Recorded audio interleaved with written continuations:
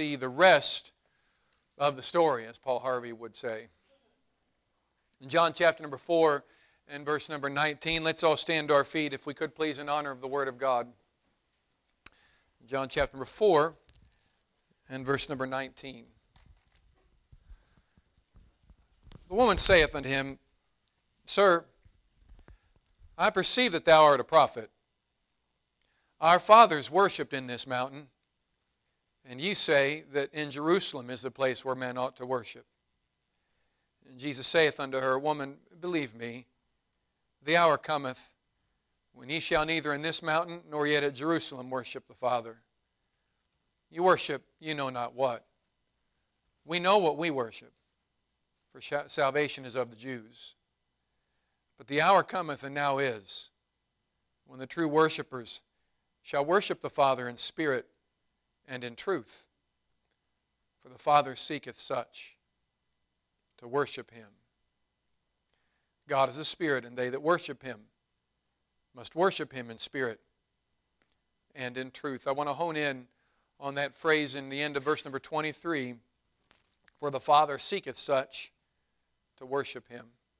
Dear Heavenly Father, I pray that you would please speak to hearts as only you can tonight. I pray that you would please fill me, guide my thoughts, guide my speech. Help me to say what only you would have me to say, and help me not to say what you wouldn't want me to say. I pray, Lord, that you would speak to each and every person's heart as only you can. We pray this as we ask it in Jesus' name, and amen. You can be seated.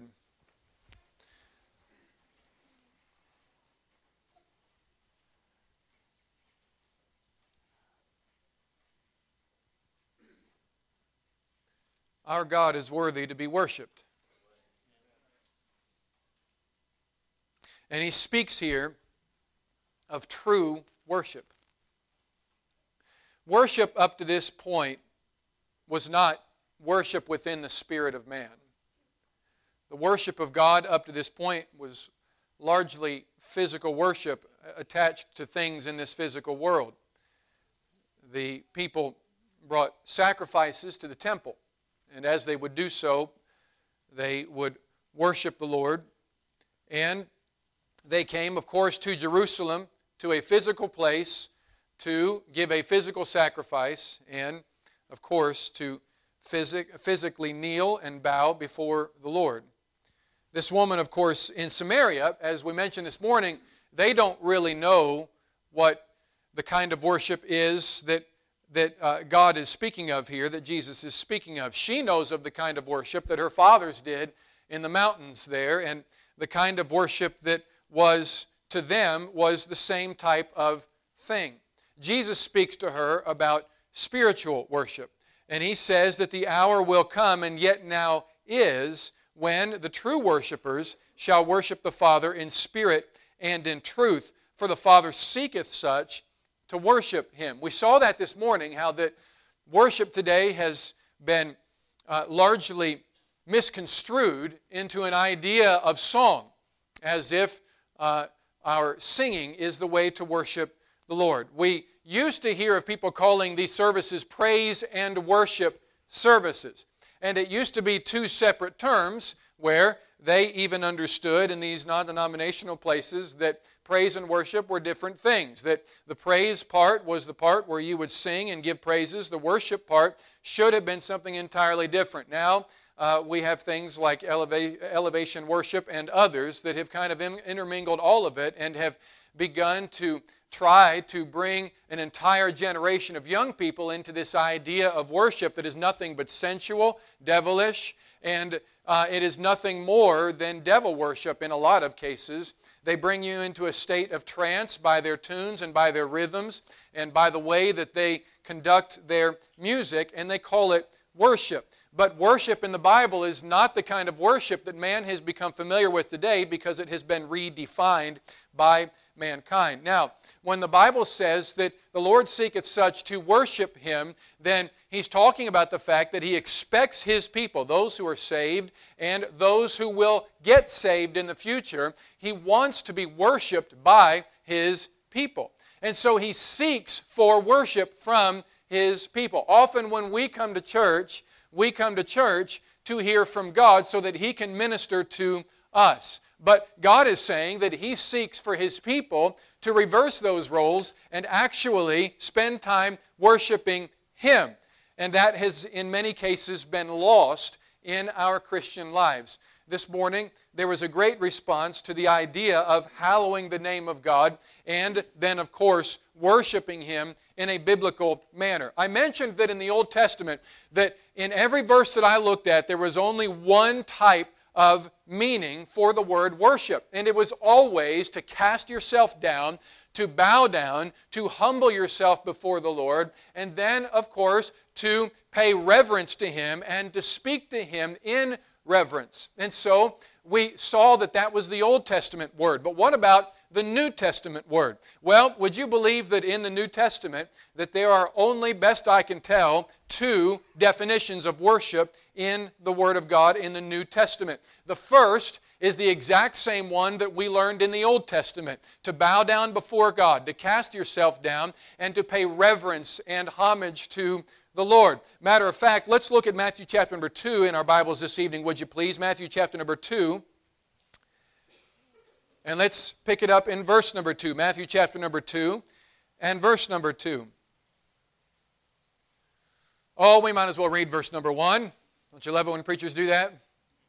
Now, when Jesus was born in Bethlehem of Judea in the days of Herod the king, behold, there came wise men from the east to Jerusalem, saying, Where is he that is born, King of the Jews? For we have seen his star in the east, and are come to worship him. Verse number 10. When they saw the star, they rejoiced with exceeding great joy. And I cannot imagine this moment when they saw the Messiah.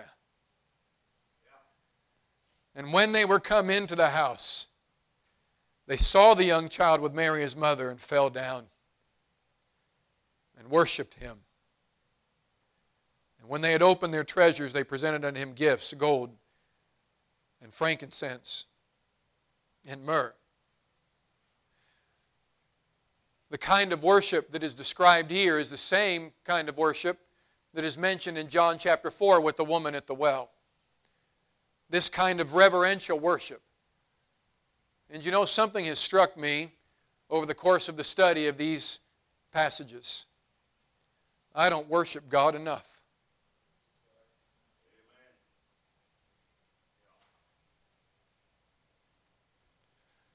We sing, we testify, we pray, and have requests.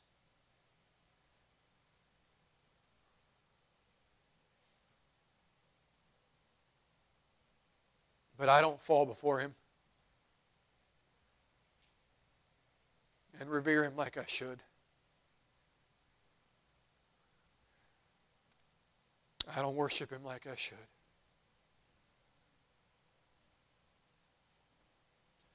And He's worthy.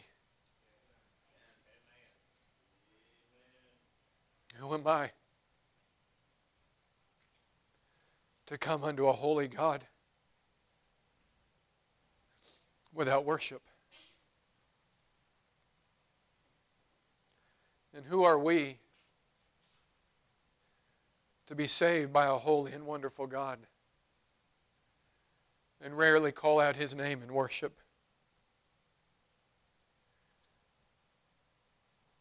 On a more regular basis, I believe that we ought to fall on our face and worship Him because He seeks it. We often have a habit of worshiping the Lord when He's good to us, so we think. We often have a habit of thanking the Lord, maybe in prayer or in testimony, when He's done something miraculous or answered a prayer. But these men, when they saw Jesus, He had not answered any prayer, but they worshiped Him. He had not paid any of their bills, But they worshiped Him. And why? Because He was the Savior. And that's all we really need. That's all I really need. If He did nothing else for me for the rest of my life, I would already have more than I deserve. And He deserves for me to fall before Him and worship Him every day of my life. All day if I could. He deserves honor. He deserves respect. He deserves His people worshiping Him. In Revelation chapter number 4, those who stand before His throne don't stand very often. The 24 elders fall down before Him that sat on the throne and worship Him that liveth forever and ever, and cast their crowns before the throne, saying, Thou art worthy, O Lord, to receive glory and honor and power. For Thou hast created all things, and for Thy pleasure they are and were created. In Revelation chapter number 19, in verse number 10, the Bible says, And I fell at His feet to worship Him. And you see, this was John the Revelator falling at the feet of the angel. And he said unto me, See thou do it not. I am thy fellow servant, and of thy brethren that have the testimony of Jesus. Worship God. Worship God.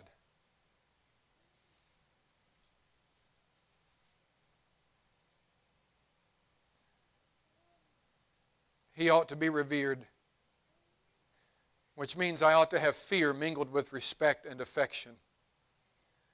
He ought to be adored, which means that I ought to worship Him with profound reverence and address Him with exalted thoughts. It means I ought to thank Him and praise Him even when times are bad. It means that He's worthy. It means that He's worthy. Because hell is what I deserve. And it's where I ought to be. And one day, for some strange reason, I'll get to stand guiltless before the throne of God. And that ought to be enough to bring a Christian to our knees and worship Him. For the Lord seeketh such to worship Him. I've been heavy today. It has been a constant fight. From the moment I went to bed last night until I walked into the church this morning, it has been a constant fight. Because I believe that I have failed Him.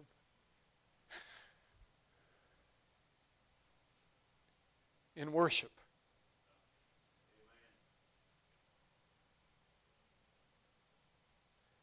But worship means a second thing in the New Testament. And I want to take you to that passage, if I could please, in Acts chapter number 24. Acts chapter number 24 and verse number 14. Acts chapter number 24 and verse number 14. But this I confess unto thee.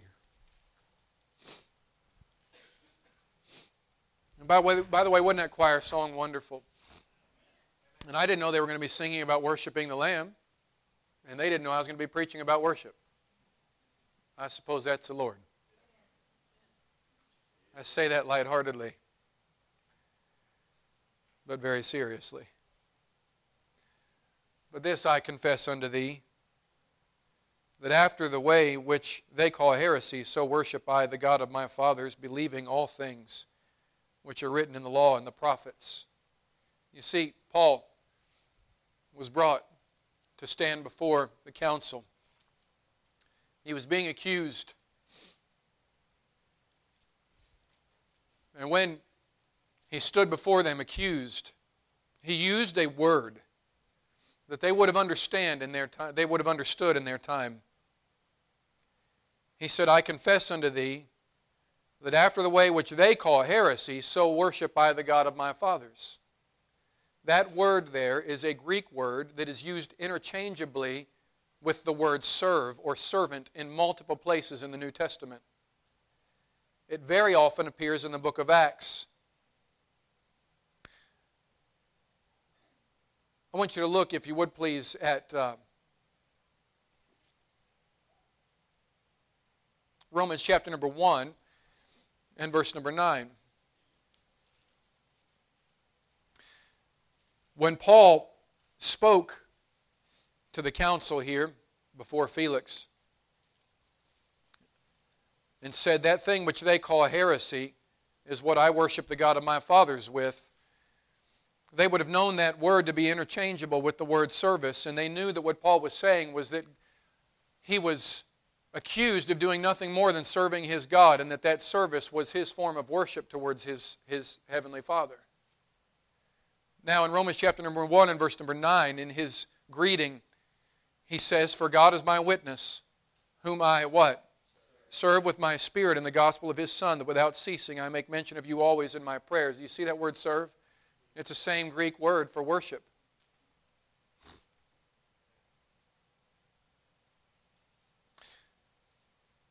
What Paul said was that with my life, by serving the Lord, I worship Him. And that means that there are really only two ways to worship the Lord, best I can tell. One is to pay Him reverence and to fall at His feet, which I don't do enough. The other is to serve Him with all of our heart. Has service of the Lord gotten cold? You know how to heat it up a little bit? Realize how worthy He is of you going out on Saturday and knocking doors. And that by doing so, you're worshiping Him.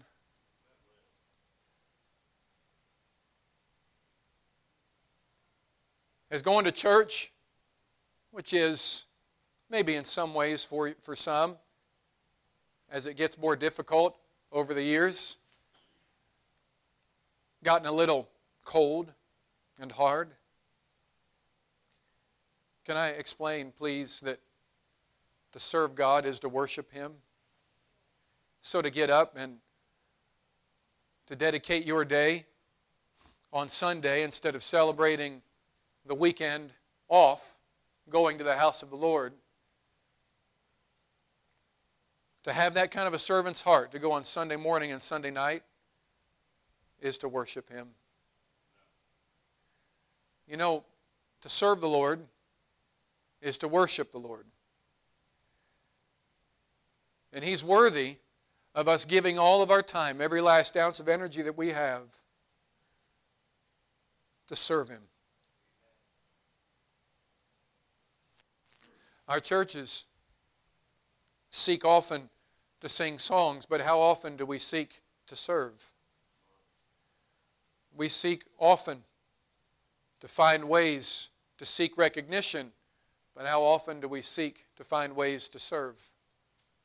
You know, we have a few young men here this evening that, even though they get paid a little bit to do this, they went out to the camp property yesterday and grabbed a few weed eaters and got sunburnt. And they served the Lord. And by doing so, it was a sweet-smelling savor unto Him. What, weed eating the church property is worship? Well, it's service, isn't it? You know, Brother David drives that mower around, stays up with the campgrounds. That's worship. You know, the ladies, when they sweep the floors and clean the rooms, that's worship. But I want to say one more thing, and I'm just about done. Some maybe say, but preacher, I'm not of that age anymore. I can't really serve at Camp Calvary. I don't really have the energy or the health anymore to come to the church and serve in those manners. But I want you to turn your Bibles to Luke chapter number 2, and we're going to look at one more passage and we'll be done tonight. Luke chapter number 2, and look at verse number 36.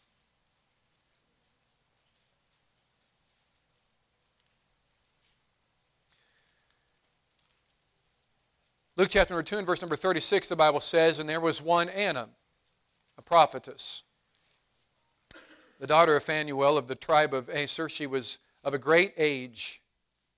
Some of you feel like you're of a great age tonight. And had lived with an husband 7 years from her virginity, and she was a widow of about 84 years. So she was a widow of about 84 years. She's pretty aged, I would say. Which departed not from the temple, but, what's that word say? Served God with what? Fastings and prayers night and day. You know that word served there? It's the same worship. And sometimes we hit different stages of life where maybe your body and your health just can't do what it used to. But she worshiped the Lord through fastings and prayer. She served Him in that way because that was the capacity that she still could.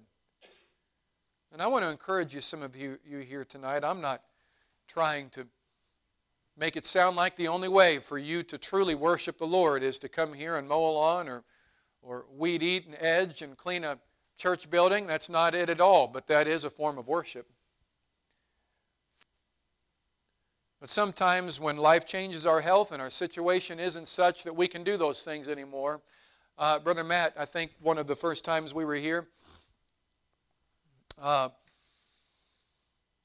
spoke about the change of age, and I think it was at the widow's banquet, if I remember correctly, and how that your ministry as you age becomes Christ. And boy, that was a great thought as I heard him speak that night, and it's something I've not forgotten. And how that maybe your ministry used to be serving at the church, serving in the kitchen, serving at Camp Calvary, and maybe now with age and years it's just not possible. But you know what? Now your ministry becomes the Lord Himself. And you can wait upon the Lord in prayer and fasting and worship Him in that way. And God recognized Anna and mentioned her name so that we all know that she was somebody that worshiped the Lord. I think the Lord is worthy of worship. And I know I don't do it enough. And even though I serve, I don't always serve with a spirit of worship. Sometimes I serve with a spirit of duty. And you know what? If it's a spirit of duty, then so be it. Still do it. But may our service be because He's worthy. And may we not forget that every ounce of energy we can give to Him is not enough. It's not enough. Dear Heavenly Father, I pray that You would help us, please, to worship You as we should.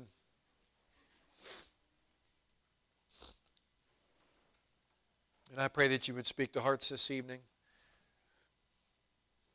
as only Your Holy Spirit can. With heads bowed and eyes closed, nobody looking around, how many would say, preacher, if I were to die right now,